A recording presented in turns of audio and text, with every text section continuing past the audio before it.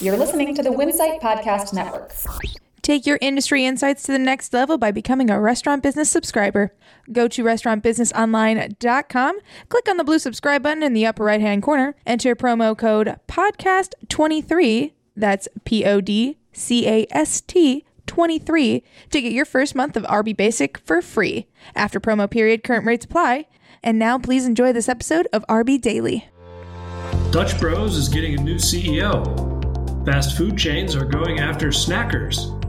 And the industry's busiest daypart may surprise you. Welcome to RB Daily, a quick look at the industry's top stories from the editors of Restaurant Business. I'm Joe Guskowski, Senior Editor at RB. And I'm Jonathan Mays, Editor-in-Chief of Restaurant Business. Joth Rickey is leaving as CEO of Dutch Bros at the end of the year. Christine Barone, who was named company president last November, will take over as of the first of the year, the company announced on Tuesday. Dutch Bros will use the rest of the year as a transition period. In an interview, Rickey said that Barone was hired in part because Dutch Bros felt she could eventually take over as CEO. He also said she has blended in with the company culture and has helped steer changes that drove improvement in sales and profits last quarter.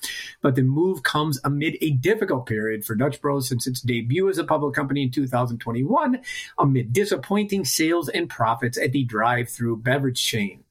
Saturday brunch is now the industry's hottest daypart.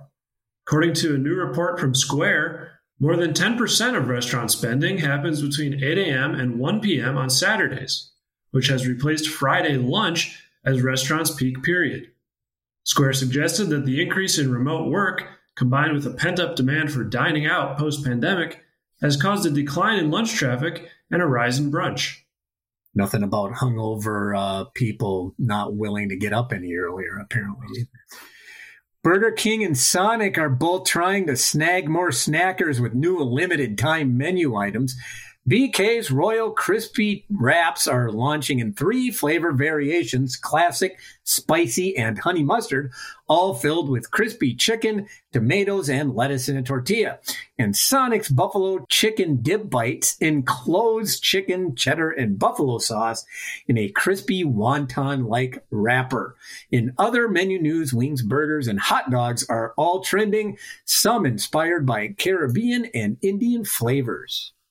Burger King wants its U.S. locations to look more like its international restaurants.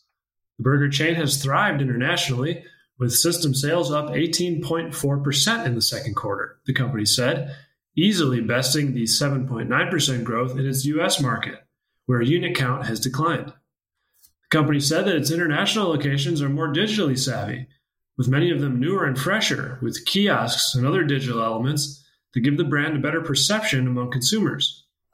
Burger King believes it can learn from those locations as it works to rebuild its domestic business, which has closed 600 locations over the past decade and is in the early stages of a recovery.